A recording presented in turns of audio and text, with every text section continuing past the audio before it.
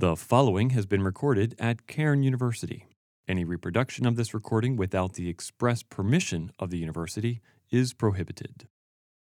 It's really great. It's really awesome for me to be able to be here with you this morning. It's kind of a little bit of a surreal experience to be up here.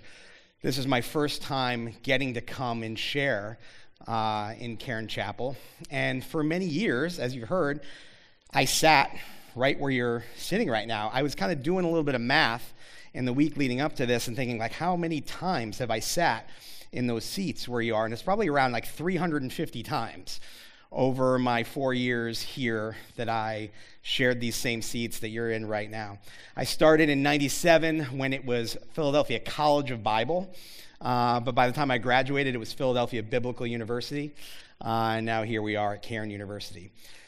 So you heard a little bit about me in terms of the roles that I have. I'm a part-time youth pastor at a church in Central Bucks County, Grace Community Church, a place called Chalfont. I'm not sure how many of you would have heard of that little town up there, but also my full-time role as working as the supervisor of clinical services at Lakeside School. And Lakeside is an alternative school that works with students who, for a variety of reasons, have had a difficult time being successful in sort of your typical school setting. And I know we have some people probably here in our audience today who have served at Lakeside as interns. And that's been a great experience. We love our Cairn interns who come and work with us and help share the load with us. But just in short, I have a lot of different roles. I wear a lot of different hats in my life. You know, there's obviously the hat of a pastor. I have kids, so I have the hat of like a husband and a father to my 2 children. And I have this hat of working for many years in the mental health world. Prior to my time at Lakeside, I spent 10 years running the mobile crisis programs for Bucks and Montgomery counties, working with kids and families in crisis all throughout those 2 counties, responding to mental health crisis situations. And it's this intersection of faith and mental health that is kind of the driving force behind what I'd like us to spend some time talking about this morning. But what I don't want this to be is I don't want this to be just you hearing from me this morning. I'd like to hear from you this morning, and I'd like to give you the opportunity to hear from each other this morning. So you had a little bit of an opportunity to get to know me. I'd like to start that off by me getting the opportunity to get to know you a little bit this morning. So throughout our time this morning, I'm actually going to throw some questions out there to you, and I'm going to ask you to use your phones to actually answer some of those questions and just give me the opportunity to hear from you and also give you the opportunity to hear from each other. So what I'd like to ask you to do right now is I'd like to ask you to go ahead and take out your phones. I know it's kind of a weird thing. I'm being asked to take out my phone during chapel. Usually I'm being pestered to put my phone away during chapel, but we're all adults here, so I'm going to trust you to go ahead and handle that appropriately. And what I'd like you to do is open up your browser, and when you open up your browser, I'd like you to go to the URL on the screen that you see right now. Or if you are really cool, you can open up your QR code reader and just scan that little QR code, and that's going to take you right to where you need to go in your browser. And you should, when you get to that link, it should give you a little thing that says something like waiting for presenter to start poll or something along those lines. You should have that message. Give everybody a few seconds to get there while I pace around awkwardly up here for a minute. All right, I'm guessing that most of you are probably there right now. If you're not there, then I'm sorry, I don't know what to do to help you. Maybe you can put in a tech support ticket or something. So I don't know if you've ever played the Would You Rather game, but I'm going to get to know you a little bit by asking you a few Would You Rather questions. So first question I want to start us off with is this. Would you rather, if I gave you the option, would you rather have 1 wish granted right now, or would you rather have 10 wishes granted in 10 years? 1 wish granted right now, or 10 wishes granted in 10 years? You know, I've asked this question a few times to a few different audiences, and I'm always kind of impressed with the number of people who have that ability to kind of delay gratification and go for those 10 wishes in 10 years. I probably should have clarified, though, All of you who are going for the one wish granted now, you're not allowed to wish for more wishes. Sorry. Oh, you thought you could beat the system and you lost. So, all right, next question. Would you rather be able to fly, or would you rather be able to turn invisible? Would you rather be able to fly, or would you rather be able to turn invisible? Wow. I've never seen invisibility win before. All right. You know, I always worry a little bit about the people who choose invisibility because I really wonder what it is that you really want to do while invisible. So if you're looking on to somebody else and you're seeing them choose invisibility, keep your eye on them because they want to do shady things. So, all right, last question for this round here. Would you rather be 3 feet taller than you are right now or 3 feet shorter than you are right now? Would you rather be 3 feet taller than you are right now or 3 feet shorter than you are right now? Wow.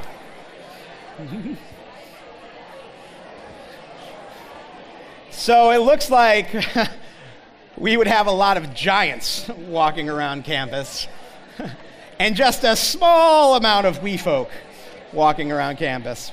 All right. So you can go ahead and keep that browser window open.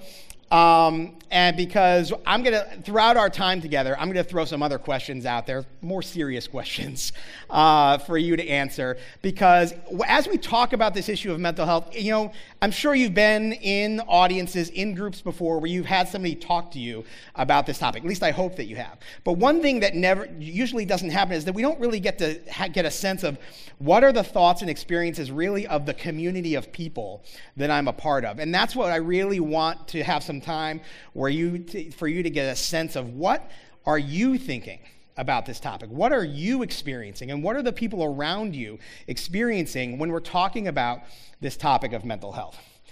So as we talk about this, you know, there's a phrase that gets bantered about quite a bit. You know, and oftentimes we see this phrase, you know, accompanying some kind of funny image, or sometimes people use it as a hashtag, and it's usually meant to use to describe a situation when something is happening in our life or the life of somebody else that's not really going how we would like it to go.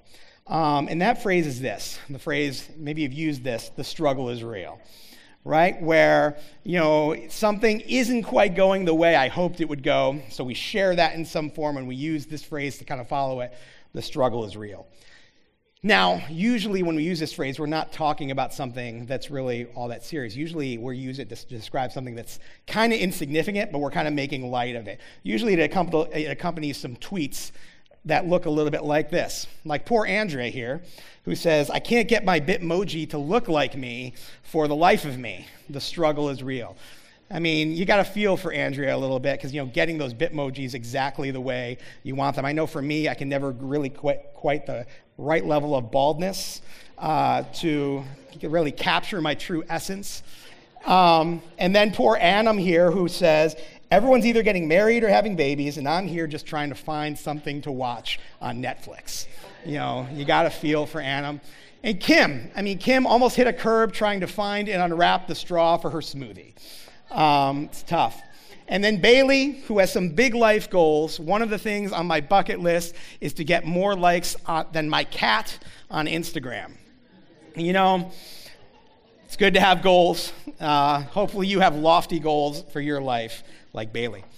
But, you know, we say this to be funny. We use that phrase to be funny, where we talk about something that really isn't all that much of a struggle, but we put it out there as if it is. But there's something that I hope that you know. There's something that I know. And that is the fact that being a follower of Christ, or really just being a human being in the world today, means that real struggle is real. And that struggle in our life can take a wide variety of forms. It can look a lot of different ways. And one of those forms that we will all experience at some point in our lives is the form of a mental health struggle. But for some reason, especially in Christian communities, we don't we expect we expect certain types of struggle, but we don't oftentimes expect mental health struggle in Christian communities. And it's not something that really gets talked about a whole lot in Christian communities. But it needs to be talked about.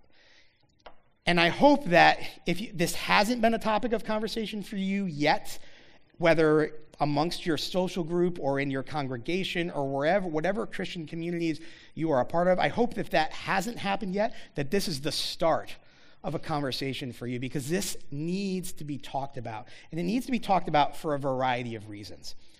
The first of these reasons is this: we all experience mental health. Every single one of you in this room right now, as I speak, is experiencing mental health. Now, when we hear that term mental health, we might get a wide variety of images may jump into our mind. You know, it could be images around maybe things that we've seen in movies, or we get the image of, somebody restrained in a psychiatric hospital, or, something that's really scary, or something that's really dangerous, or something that's really rare and only impacts a select few people. And that's so far from the truth, because the reality is we all experience mental health. So before we even move on, I think it'd be helpful for us to really be clear on what it is that we're talking about when we're talking about this phrase mental health, and when we're talking about the phrase mental health struggle, okay? Because we oftentimes have some really skewed perspectives. And just to put it in some plain, simple language, first, mental health.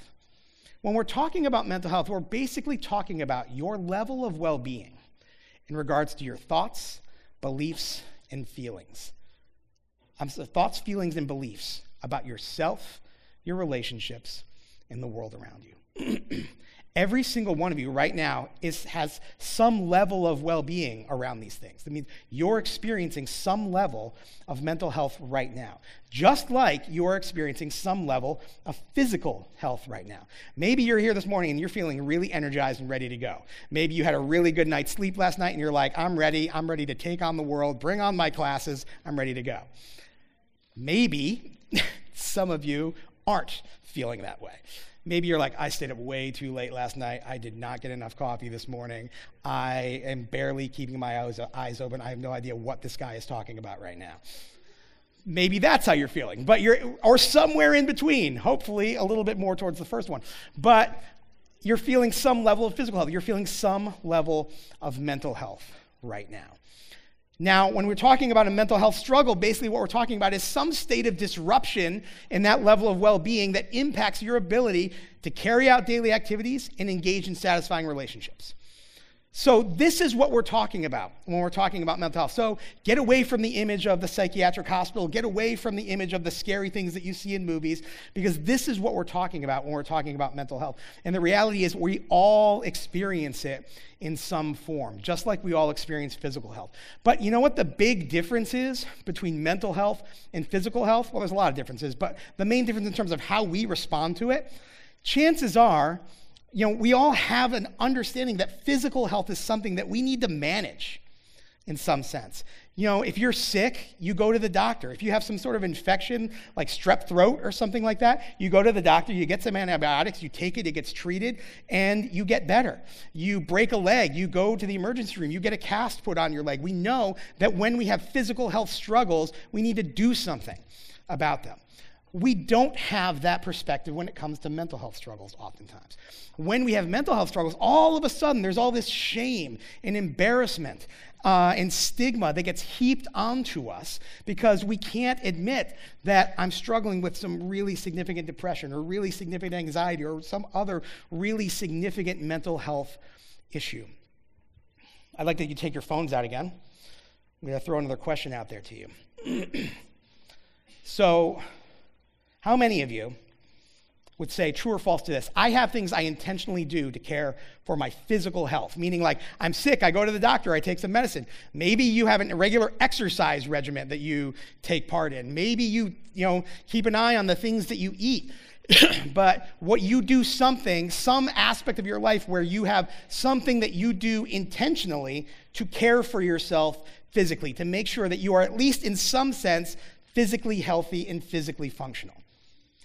90%, like a huge majority of people here in this room, you have the understanding, like when I need to do something to manage my physical health.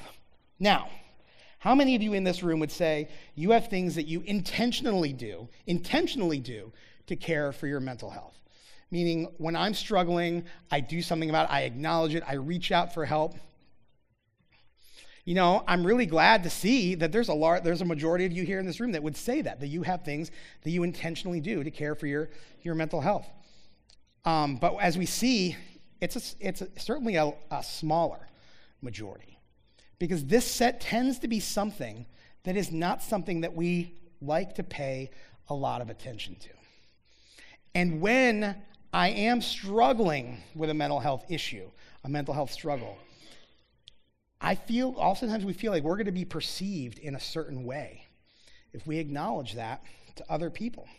So we have this innate understanding that when I struggle physically, I need to do something about it. But when it comes to our mental health, oftentimes it's not something that we do something about. The next reason, so we all experience mental health, the reason why we need to be talking about it. Next reason why this needs to be a topic of conversation is this: the church, Christian communities, historically has not handled mental health all that well. Now, we are in a time right now where the church is making a lot of progress in the area of mental health. So conversations are starting to happen. Having this conversation in a chapel service is great. We've come a long way, but we still have a long way to go as a Christian community, as a community of faith when it comes to the issue of mental health. Mental health for many years in the history of the church was treated purely as a spiritual issue. And that's taken a variety of different forms. Often, it's taken the form of mental illness as being looked at as demonic influence or possession over the years. It's taken the form of mental illness or mental health struggle being looked at as purely an issue of sin in somebody's life, that it's just something that you just need to spend more time praying. You just need to focus on God more. You just need to get right with God, and all this mental health stuff will just take care of itself if you just focus on God. There are schools of Christian counseling that exist today that basically treat mental health struggles as sin issues, that there is sin that you need to get right with God in order to address these mental health issues. And if you're here today and you're thinking, well, I don't know if this really seems like it's a reality today, maybe, 20, 30 years ago, this is a tweet from the Desiring God Twitter account, which is a pretty popular blog and Twitter account that, a lot of Christians follow, where he says, "We will find mental health when we stop staring in the mirror and fix our eyes on the strength and beauty of God." Now, you might read that and think, all right, sounds somewhat reasonable. And certainly making a shift in our lives from a self-centered perspective to a God-centered perspective is a good shift for us to make in our lives. And certainly making that shift would probably have a positive impact on our mental health. But the problem here is that this quote boils down mental health into this really overly simplistic thing that if we just focus on God, that mental health issues will just be solved. Now, don't get me wrong. There's a spiritual aspect of mental health, and I think our spiritual health has a strong influence on our level of mental health. But mental health is not just a spiritual issue. There's a physical, biological, emotional, and psychological components to mental health that need to be addressed as well. And the church, looking at mental health as a purely spiritual issue, has caused people really to be steered away from some real vital supports that those people really could have benefited from. And people have been harmed by Christian communities because of the response that we've had to mental health over the years. Now, that's sort of the bad news. But the good news is this, that the church has huge potential to be a catalyst for a changed conversation around mental health. If I were to ask you to give me a list of words, don't raise your hand, don't shout things out. But if I were to ask you to give me a list of words that our culture uses, our culture and our society use to describe people with mental health issues or with mental illnesses, That list would probably look something like this. Words like crazy, insane, psycho, dangerous, scary, nuts. These are all these commonly used words. That person's crazy. That person's insane. What are they talking about? These are the commonly used words in our society, in our culture, to talk about people who are having a mental health struggle. Now, if you're somebody with a mental health struggle, and you know that if I identify myself as struggling with some form of mental illness or some form of mental health struggle, and these are the words that people are going to attach to me, how likely would it be for you to want to acknowledge that? Probably not very. Now, if I were to ask you to come up with a list of words that our culture or society uses to describe people who have a significant medical diagnosis, like something like cancer, the types of words that you would hear are this: hero, fighter, survivor, strong, inspiration, courageous, or brave.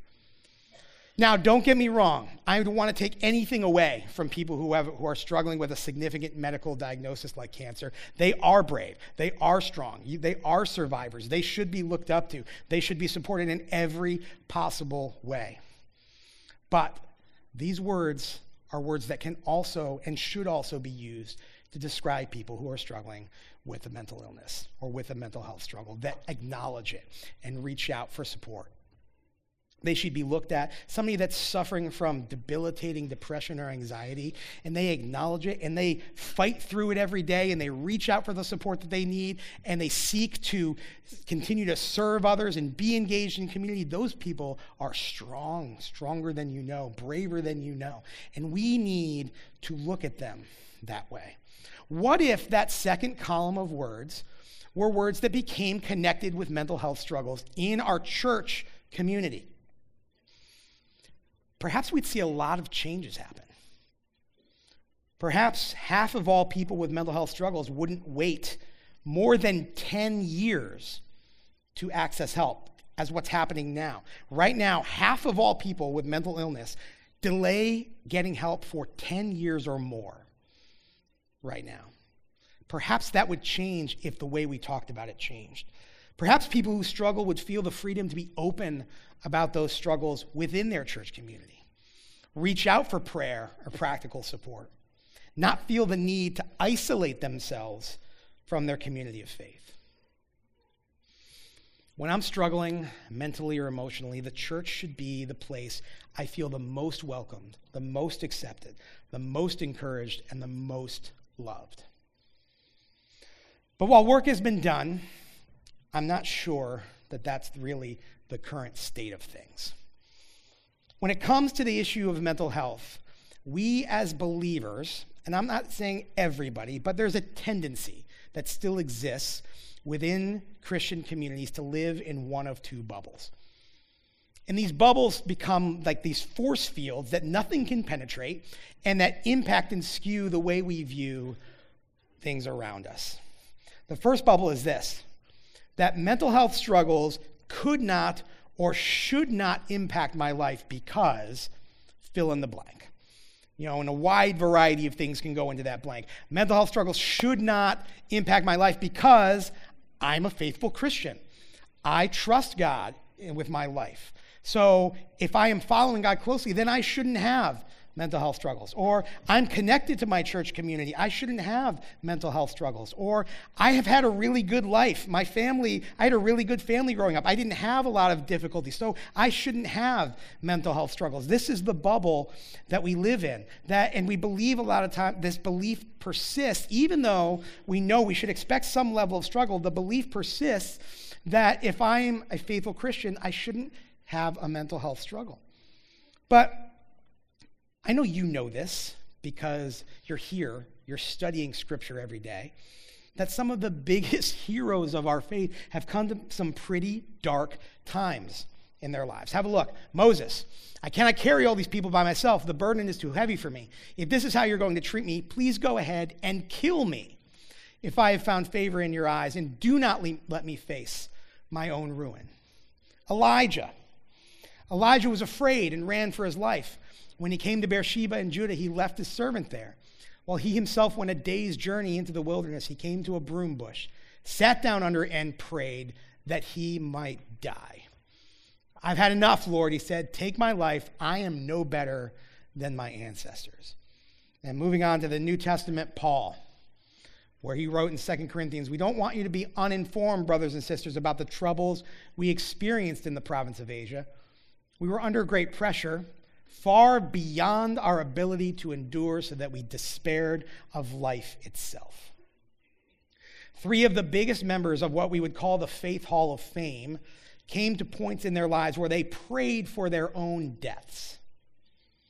We know this. We've read this. But somehow the belief still persists in Christian communities that if I'm a faithful Christian, I shouldn't be vulnerable to mental health or emotional struggles. They were not immune. We are not immune. And these struggles don't mean that we are weak or there is something wrong with us. It means we're human and we've come to a point in life where we need some support. The second bubble that we tend to live in is this. If I am struggling, I'm all alone in that struggle. Because Christians shouldn't struggle with mental health. So if I am struggling, there's something wrong with me, and I am all alone. You look around you and you get this feeling that everyone else is living this perfect life, everything seems to be going well, not a care in the world, and you feel all alone. You know, I could stand up here and I can rattle off statistics to you about the reality of mental health struggles. Things like 1 in 4 people will have a diagnosable mental illness in their lives. I could talk about how the reality is that, suicide is the second leading cause of death for people your age in our county right here. But that does not change the reality of your experience. So I'd like to ask you some questions. Take your phones out. And I want you to keep in mind a couple things, that these questions are anonymous. I don't know where, I don't have access to your phone or anything like that. And if you just kind of shield your phone from the people next to you, nobody else is going to know what it is that you said. But the question I want to ask you is this. How many of you in this room, have you ever felt sad or anxious to the point where it was difficult to carry out normal daily activities? Take a look. Around 90% of you right now as these votes are coming in. And remember what we talked about, what a mental health struggle is, a disruption in your level of well-being where it's difficult to carry out daily activities or engage in satisfying relationships. 9 out of 10 of you in this room at some point in your life have come to the point where you've experienced that. You've experienced a mental health struggle. So if you're here in this room, 9 out of 10 of the people in this room either have had or are having the same level of experience. You are not alone. Next question. Have you known somebody who has either died by suicide or has attempted to take their own life? Take a look at this. Again, hovering around 90% of you that has known somebody that where mental health has impacted your life or your family or your friends so much to the point where somebody has either died by suicide or attempted to take their own life. 85% of you. Almost 9 out of 10 of you in this room. Last question I want to ask you. And again, this is all anonymous. Keep your phones private. Have you ever had thoughts of ending your own life?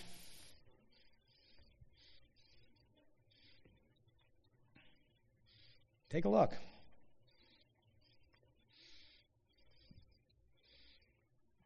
Over 60% of you in this room right now, as those votes are coming in. Hovering right around 62, 63% of you in this room, at some point in your life, you're either saying yes or maybe that I have thought about the possibility of ending my life. Think mental health struggles are rare? Think people in Christian communities should not struggle? Think they don't struggle?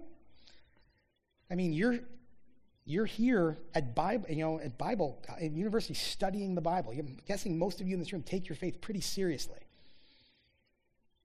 It is not true that people of faith should not struggle. So I hope as you saw those numbers come in, I hope a couple of realities stick out to you. First, I hope the reality that we're not immune to mental health struggles, and we are not alone in our struggles. Paul writes in the next verse from that passage that we read earlier where he was talking about despairing of his life. He said, "Indeed, we felt we had received the sentence of death, but this happened that we might not rely on ourselves but on God. He has delivered us from such deadly peril, and he will deliver us again. On him we have set our hope, that he will continue to deliver us as you help us by our prayers." God desires to be a source of hope to us, and God desires to use the body of Christ as a conduit for that hope. So if you're struggling, don't do it in silence. Know that your struggle doesn't mean that you are somehow less than as a Christian, and that there's a community of people that desire to be a conduit of hope for you. And there are supports available right here in your school and your campus. You have mental health supports available. I know you have the Oasis Counseling Center right here that's available. Use those resources that are available to you. Don't let shame or embarrassment keep you from it. And I pray that you'll use those resources, and I pray that we will commit to be a community that supports one another. But what can this look like? What does it look like to be the church to people who are struggling with mental health issues? And I'm hoping that, I want to spend just the last little bit of our time together talking about this. And as we talk about what it can look like to be the church, I just like to use this acronym TALK. So what it can look like for us to commit to be a support, to be the church to people. The first is that people who struggle need someone to tell. They need somebody to communicate with about their struggles. But what that means, if you're going to be somebody to tell, is that you need to be somebody who can be told about struggles. That means we listen non-judgmentally. We don't try to fix people or solve their problems. And maybe we also even proactively check in with each other and really want to hear how people are doing. And people who struggle need someone to accept them as they are. Let people know it's okay to not be okay. It is okay for you to not feel good. You don't have to be okay every single second of every single day. And that if I'm going to be your friend, I'm going to communicate that to you, that it's okay for you not to be okay. People who struggle need someone to help link them to community and support. People who struggle with mental health oftentimes will isolate themselves. We need to be continually inviting people into the full participation of the community of faith and encourage them to link to the support that they need. And lastly, people who struggle sometimes need help to keep safe. As we heard, I put that question out there about suicide. Suicide is real, and thoughts of suicide are real, and thoughts of suicide are common. If we hear somebody expressing something to us that is very concerning, or if somebody is acting in a way that is very concerning to us, we cannot keep that secret. We need to communicate. We need to make sure that somebody gets involved that can help that person access the next level of help. And when we commit to do these things, we fulfill what Scripture says, like in Galatians chapter 6. Share each other's burdens, and in this way, obey the law of Christ. So, as we wrap up our time this morning, I want to ask you, if this is something that you're willing to commit to, if you want this community here on this campus to be a place that's a place of support, that's a place of acceptance, that's a place of caring community for people who struggle, especially with mental health issues, I'd like to ask you to share that. So, you had your phones out earlier. You can take your phones out again. Take a minute. If you're somebody that wants to commit, I'm going to ask that you share this, not just today, but regularly, that you use some of your social media platforms, and you put this hashtag up here for you to use as somebody that is to identify yourself as somebody that desires to be a support to people around you. And don't just, and share this, but not just today. Share it over and over and over and over again. So you are regularly reminding people, the people around you, the people in your community, the people in your social circles, the people here on this campus, that you desire to be a person that wants to love and support people who are struggling. And I just threw that up there as an example of something, if you're someone who's struggling, I'm somebody who's ready to talk at Cairn. Take a picture of yourself and your friends and post it with that hashtag. And just regularly remind people around you through any avenue that you have that you are somebody that's ready to talk and desires to be a support to the people around you. Real quick as we close, I just want to close with a couple of with some resources. That if you're somebody that wants more information about these things that we've talked about, and you want to learn more about being a supportive community or being a supportive individual, there are several trainings that are out there that are available. Mental Health First Aid is a training that we've run here at Cairn for the last 3 years. It's been really great around helping people with mental health struggles and mental health crisis. Intersect is an initiative of Access Services, which specifically is designed to talk about the intersection of faith and mental health. Dave Eckert, another alumni from Cairn University, runs that, and his contact information is up there, and they do trainings for congregations around mental health. And Assist and QPR, a couple of other trainings that are available around suicide intervention. I'm going to leave that information up there as I close, but I pray that each and every one of you here will have that desire to commit to be a support to one another and seek to get more information and more tools and more resources about how you can go about being a support to each other. Would you join me in prayer? Heavenly Father, we're just so thankful for the opportunity that we have to gather together and share the common bond of a relationship with you. And we're so thankful for the unique opportunity and ability that we have to care for one another through the Holy Spirit that resides in us and works in us and leads us and teaches us and molds us, God. I pray that you would help us to continue, that this wouldn't be a one-off conversation, that this would be a continual conversation that would be had in all of these students' various communities, and that they would continually remind each other that they desire to be a person that's available to support one another, and that they would use the resources that they have when they are struggling, God. And we thank you for making those resources and making those tools available to us. And we thank you for the work that you desire to do in our hearts and lives. In Jesus' name, amen. Have a great day, everybody. Thank you.